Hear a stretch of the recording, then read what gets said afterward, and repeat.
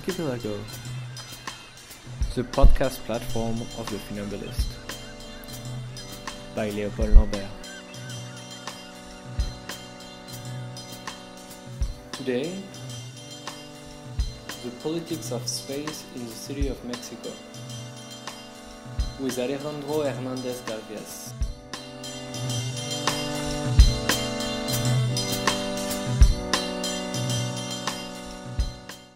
Hello everyone, today my guest is ALEJANDRO HERNANDEZ GALVEZ, who's the editor-in-chief of the Mexican architectural magazine Arquine, and it happens to be my very first conversation as part of a series in Latin America, and so we are here in Mexico City to record this conversation, and all those well, I don't know all, but like at least as many as possible of those podcasts will be specific to the place where we will be recording them. So that being said, hello ALEJANDRO. Hello. Thank you very much for taking the time today to talk to me. You are, in addition of being the editor of Arquine, you're also a writer and I guess we could say a theoretician of architecture and space in general in the city, and so today we're gonna try to speak about precisely the politics of space in Mexico City. But maybe just to begin this conversation, could you maybe tell us what are your current projects? I think you have maybe two books or booklets that you're projecting to do. Yeah, I want to. Besides what I am doing as editor in Arquine, I want to gather some of the essays I have written in the past 10 or 15 years on Mexican architects and Mexican architecture, and trying to have this big scope on what has happened in Mexican architecture in the last century, not as an historian, which I am not, but as an architect and as an architect who has practiced maybe not much in square meters, but that has been thinking in architecture for the last 25 years. And the other book, I think, is or booklet, I don't know which in what will we land, is maybe a consequence of this first one. And I want to try to think. We always say in Mexico that we are a country of big architects and great architecture, which I think is true only in part, and I want to think what's behind that myth or that mythology of great Mexican architecture. Mm-hmm.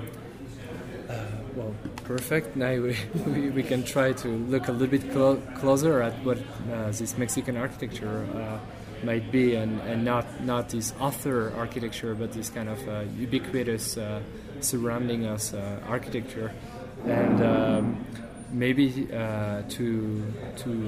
as an entrance door to this conversation, we can I can maybe relate I can maybe talk about what we were talking about when we were preparing this conversation, which was the fact that I arrived 3 days ago in Mexico City, and therefore everything I say about it is highly is based on a ridiculously small amount of time spent here, and actually a good proof of that is me telling you my fascination for all those little informal and evanescent little pieces of activity, of social activity, and that are spatialized and that are architectural. So I was saying, for example, the shoe shiners, little stalls that have the little machines, and you can see sometimes you can see dozens of them in the same place, and other little epiphenomenal stalls or little activity like that, and as you will probably say right now, is that this vision corresponds to very much a romanticization let's say improvisation, and there's something to it that's interesting, but somehow we need maybe to critique this fascination as well. So please, I'll be happy to hear you about it. I have an ambiguous view maybe in relation to that, because I understand the fascination, and sometimes I even share the fascination for this improvisation that is like a characteristic not only of Mexico City, but of Mexico in general. But obviously, being Mexico such a huge city with 20 million inhabitants, it's sharper here than anywhere else in Mexico. And I think it's true. We are a country where we improvise a lot. We have this also problematic notion of creativity to try to solve things in a very fast and in a very precarious way. But I think that we are so used to that we usually, as you said, tend to romanticize poverty, because all that kind of, not all, but most of that kind of improvisation is a result of poverty, of lack of resources, which isn't bad when you get to that after huge economical crisis, like in the rest of the world, like in Europe or in the United States, that you say we have to go back to the minimum, back to the basics, because we didn't know how to live with that. But it's problematic when all that you have had is that, I think that it's a problem that we have been working with or dealing with even as architects for more than a century. When you were talking a minute before, I remember something that a Mexican architect, which is not very well known outside of Mexico, his name was Juan Legarreta. He was born probably at the beginning of the 20th century, and he died in an accident in 1934 or 35 after having won a competition for workers' house, the workers' house, the ideal workers' house in Mexico. And in 1933 there was like a meeting for architects in Mexico trying to discuss what was going to be the future of architecture in Mexico. The discussion was, after the revolution, if architecture should be like the modern version of pre-Hispanic architecture, or the modern version of colonial architecture, or radical functionalism. And he was from the young radical functionalists. And they say that he gave an extraordinary discourse in that conference. But after that, they asked him to give the written version of what he had said for a book. And he refused, and he sent us a small handwritten note saying that as long as the Mexican people had to live in small one-room huts, there was no need to architectural rhetoricians. And it was very harsh, because he said, better they have to die, the architectural rhetoricians, and we will wait to the people to have proper houses to then speak about architecture. And that discussion, that's 1933. And I think that we are still in the thing about half of the time speaking about identity, in which is this part of the cultural we have a cultural, how could you say it, facility or propension to improvisation, and on the other hand we have this need for formal solutions to poverty or to marginalization. Maybe to give a little bit of a context of this debate, which is relatively I guess it can happen beyond the architectural questions, but somehow it happens very much within the architectural scene, so to speak. And maybe to give a little bit of context for our listeners that might not be familiar with this debate, we can say that there's been, in the recent years, I guess it'd be relatively safe to place it with the beginning of the financial crisis. There's been an absolute fascination from architects for what we came to call architecture without architects, which is the name of an exhibition by Bernard Redowski at MoMA in New York in the 1960s. And so there is a very interesting phenomena happening, and again, I mean, it's not about saying, oh, there are some people who are fascinated, look how stupid they are, or anything, because I'm pretty sure you and me are also, to some degree, fascinated by those things. But there is also a complete lack of critique of this fascination, and so you see people. You see architects basically claiming back the architecture that's been made without them, which is quite an interesting process. And so they make books about those architectures, they redraw those architecture, which I find fascinating in the fact that you would draw as an architect using the architecture means an architecture that's been already built and that did not require those drawings to exist. So all that to say that those questions are very much around, and so in Mexico, but also in other places in the world, and architects are seriously lacking of a critique for this phenomena. I mean, I don't know if you share my views on that. I think that there's a need that has to do with what you're speaking about. Let's say the built environment done outside of the domain of the architect, and also which includes not only that done by people which are marginalized from the economic process, but also on the other side of the spectrum, those made by developers which are making huge buildings and malls and hotels and even cities from outside of the architectural, not architectural, but from the architect's point of view. And I think that there's a need from the architects to recover that, or to claim that domain as part of their kingdom, let's say, as part of their feud.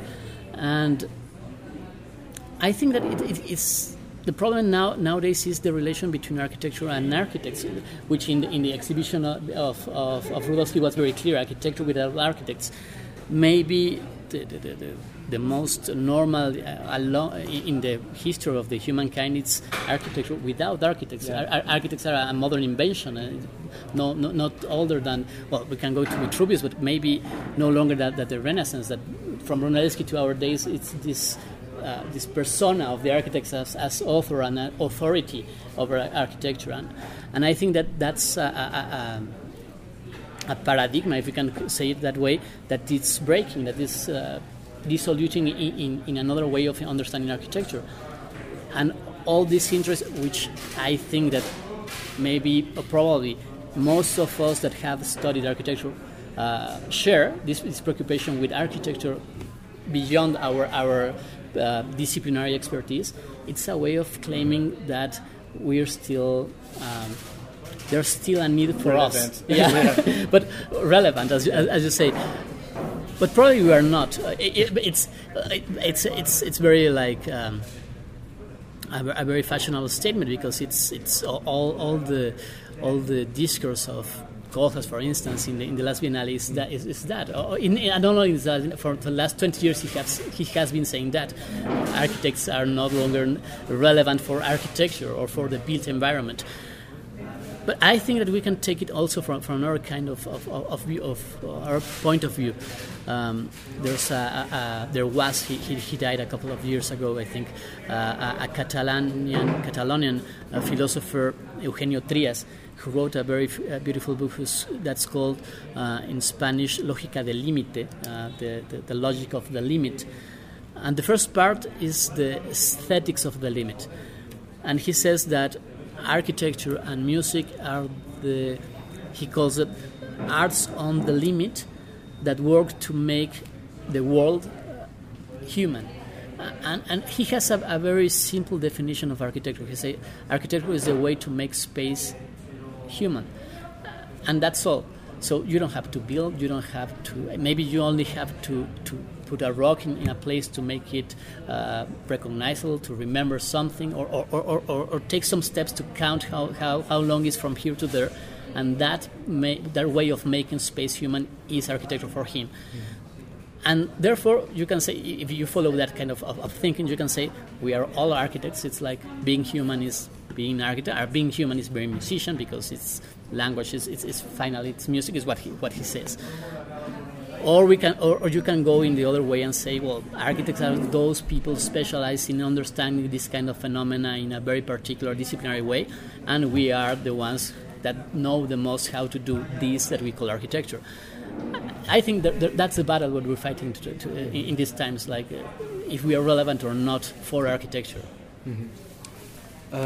Maybe to go back to the idea of romanticization of poverty that you were talking about.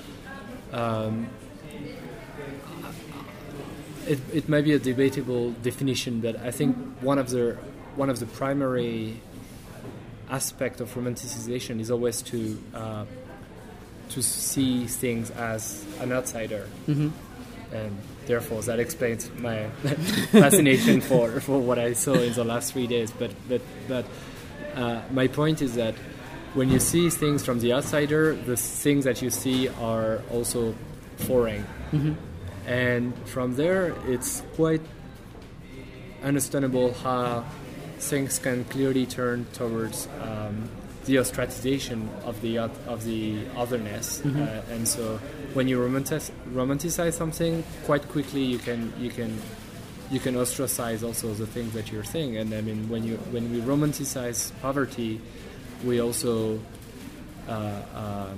condemn it to remain poverty somehow, to remain to be seen as pure otherness, and to have maybe an antagonist feelings about it. And I guess I'm saying all that as a build-up to the idea that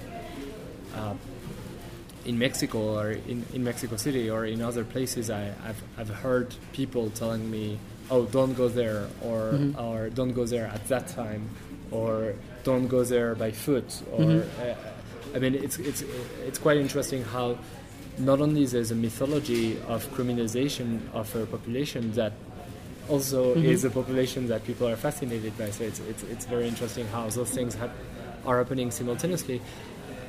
But to place it within our conversation and within our spatial concerns, there is a very strong spatial implication in those advices, like don't go there, and don't go there by foot. So like there's also a sort of practice of space, and don't go there at that time. There is a temporal aspect of space as well. And so I don't know. I think I'd like to hear you more about that and the sort of this mythology, this sort of mythology based on real fact or not, but in the end there's always a sort of narrative that leads to this kind of discursive recommendations that eventually make the city. Yeah, I think that one of the problems that we have, I don't think that only in Mexico, is that this kind of making equal otherness with poverty. Like we have to respect the otherness of those people, and in that word it's a lot of violence. Those people, of course, and obviously we have to respect otherness, the radical others of the other, and diversity and all of that. But to equal that to a way of living that implicitly implies poverty, it's deeply wrong in a way of understanding that to preserve the way of living of some people is to preserve the way of living in marginal conditions, and also to imagine that the way to solution to better those conditions is to change them into our own conditions. You were telling me before we record this that you went to the Metro Insurgentes, where it's very, very, very crowded, and a lot of people and sellers and a lot of things in that part of the city. It's a very central part of Mexico City. And when you were saying that, I remembered that once I saw in a small video in YouTube, young Mexican urbanist saying that her project for that part of the city was to transform it into a real public space. And when I heard that, I said, I don't know a more public space in Mexico City than Glorieta Insurgentes. There's a lot of people.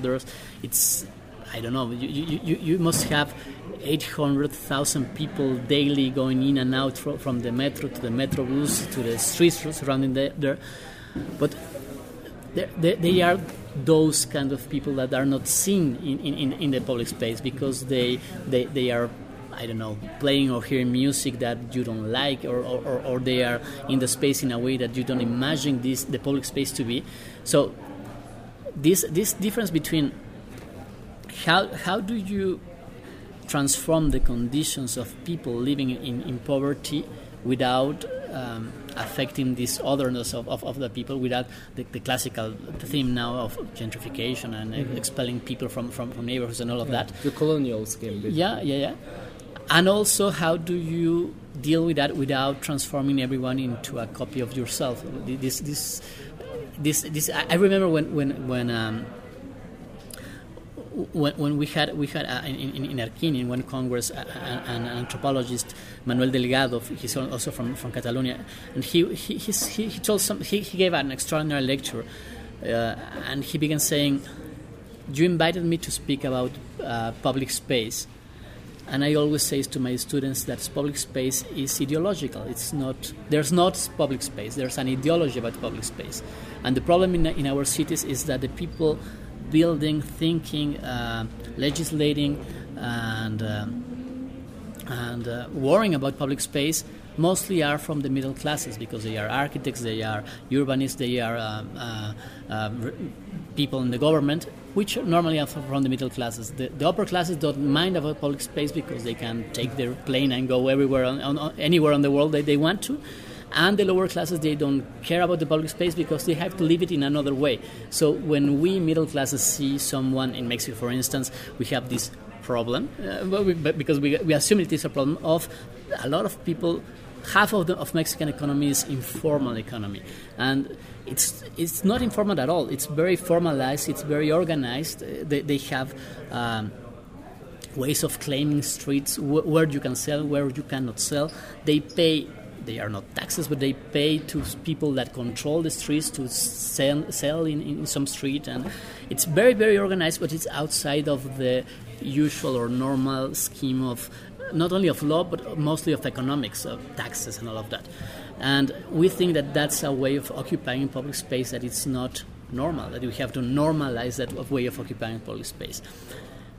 And the only way we get to think on that is imagining that we have to transform it into a Mexican copy of Barcelona or of Paris. I remember once we invited a friend, he's a philosopher from Mexico, to a class in the architectural school, and he told to the students something that I don't know if they remember it, but I remember from 10 years from now. He said, "You architects always are thinking to change cities into kind of Paris, because Paris is the ideal city. And you don't think that the only thing that you need to change Mexico City into Paris is to have Parisians living in Mexico." Mm-hmm.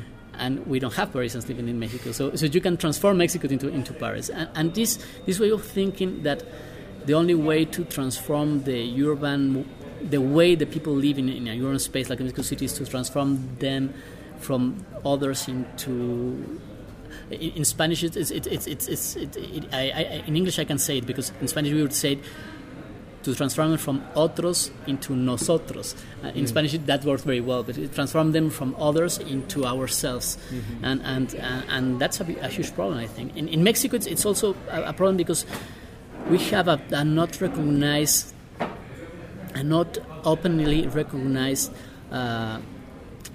very strong social classification or stratification in Mexico. We're almost like if we lived in a light or hidden apartheid system, or in a caste system like in India, but we don't recognize it, and it's inscribed in space. In Mexico, you have people that only shops their goods in the street.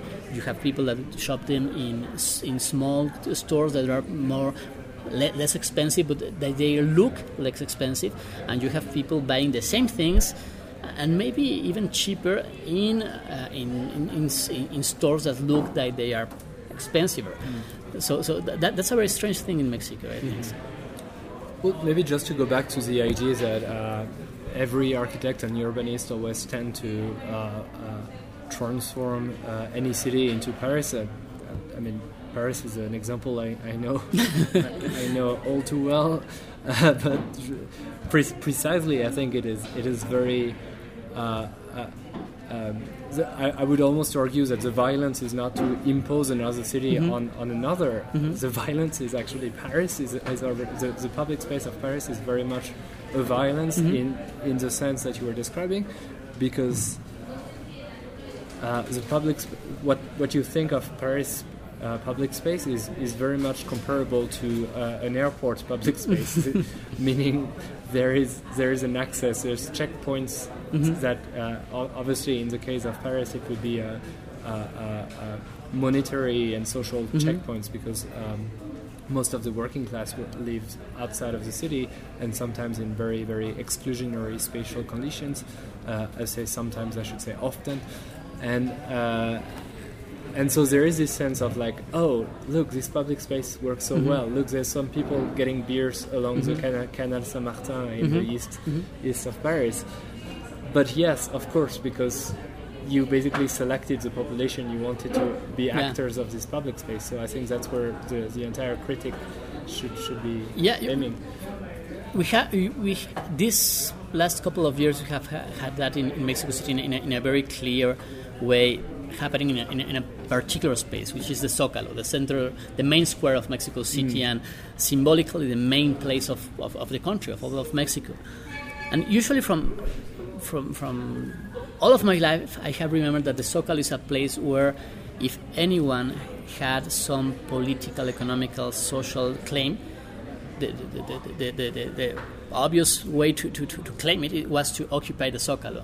And they could occupy it for a day or for weeks or for months, and we were used to that. And it was like, well, that's part of the way things goes in Mexico. You have to make a claim to the government. You go to the Zócalo and you place yourself there and you occupy it for days or weeks or months. And in the last years, the local government of the city, which curiously is a left government, has begun to think that that's wrong, because the Zócalo is a public square, and if it is public, it's for all of us and not for a particular group that is claiming any particular thing to the government. And the way they have chosen to expel these people, well, there has been obviously the police around the Zócalo to expel people and things like that. But they found a very obvious and, in a way, very, very innocent way of expelling people. That they have every day, every week of the year, a particular event happening in the Zócalo, a concert, a book fair, I don't know, anything. So there's not a day in the year that the Zócalo is empty. And it is not empty for the fear of the government that people will take or occupy again the Zócalo. So the notion of a public space has changed radically in these years, because we assume that having a nice a place to skate in ice in December, which is also strange in Mexico City to do it, it's better than having some teachers demanding for better salaries or better wages or anything like that. It's true that many of those groups that were occupying the Zócalo and public places in Mexico City are managed also by people that want to make political pressure to the government and things like that. There's no purity in any group to say that, well, they are the real ones that you have to endorse the demands. But the solution is very, very, in a way, it's very authoritarian, but disguised in this way of making the public space in a public square where everyone has access to these kinds of amusement park for the masses, but excluding any kind of protest from the space. And that's a way in which in Mexico City, the public space has changed in a couple of years. And maybe we should say that symbolically, this place is also important because it's right in front of the presidential palace. Yeah. Right? So there is a direct visibility of their potential social movements and the actual place of the executive power. And I suppose the activities you were talking about are also talking about this selection of a certain public that we hear in public space, and in that case clearly concerts, ice rink, and all those things. It's clearly directed at the middle class once again. Yeah, and also it's very selective because you have, on the excuse of security, you have checkpoints on the entrance to the Zócalo. So everyone who is going with a backpack has to be checked before going to Zócalo, because there's going to be a concert or a screening of a football match or something like that, and we have to preserve the security of the people. Mm-hmm. So to preserve the security of the people, you're clearly violating the rights of the people, because the freedom of transit is abolished in a way that it's even. We don't like to think of that, but it's against the constitution in Mexico. You have freedom of transit in Mexico. You don't need to show any kind of ID in Mexico to go from any point to any point. But if you're going to the Zócalo in an afternoon that there's a concert and you look suspicious and you have a backpack, there's going to be a policeman who's going to say, I want to check your backpack, show me your ID, which we don't have an official ID. We use the credential you use to vote as an official ID, but it's not written in the Constitution that you have to have an ID. So there's a lot of paralegal stratagems to do this, to make the public space in a space that is only for some of us, not for all of us. And you just say bodies that look suspicious, and that makes me reach a new chapter, a new question that I wanted to ask you, and because I'm very familiar in how in Europe and in the United States and maybe even in a few countries in Asia, how there is a systematic police definition of what body might look suspicious, and which obviously brings us back to what is happening right now in Ferguson in Missouri, and black bodies being almost with full impunity being shot by the police. And so that's something I wanted to ask you, and really I'm fully ignorant of what I'm asking you, but is there a very strong similar police and kind of immanent politics of racism within Mexico? Or I think there is, but it's in a way it's more perverse than in other parts, because I think that Mexico still has a very colonial structure. If you go to eat in a very expensive restaurant in Polanco, for instance, you can statistically see that 90% of the people eating there have clearer skin tone than the people that are serving, for instance, or that the people that are guarding them, their bodyguards and the people that are driving their cars and all of that. But the problem with the relation between police and people is that difference isn't inscribed there, because the police is from the same. It's the same skin tone than the people that they're judging to be suspected. Mm-hmm. Because in Mexico, you don't find, like, it's not like in Ferguson that you will find white policemen and black people. Here you have brown policemen and brown people, but the distinction between being suspect and not being suspect is between how do you look, and the police has this kind of forgetting that they look the same way that the people they are judging to be suspect. The uniform does that. Certainly. Yeah.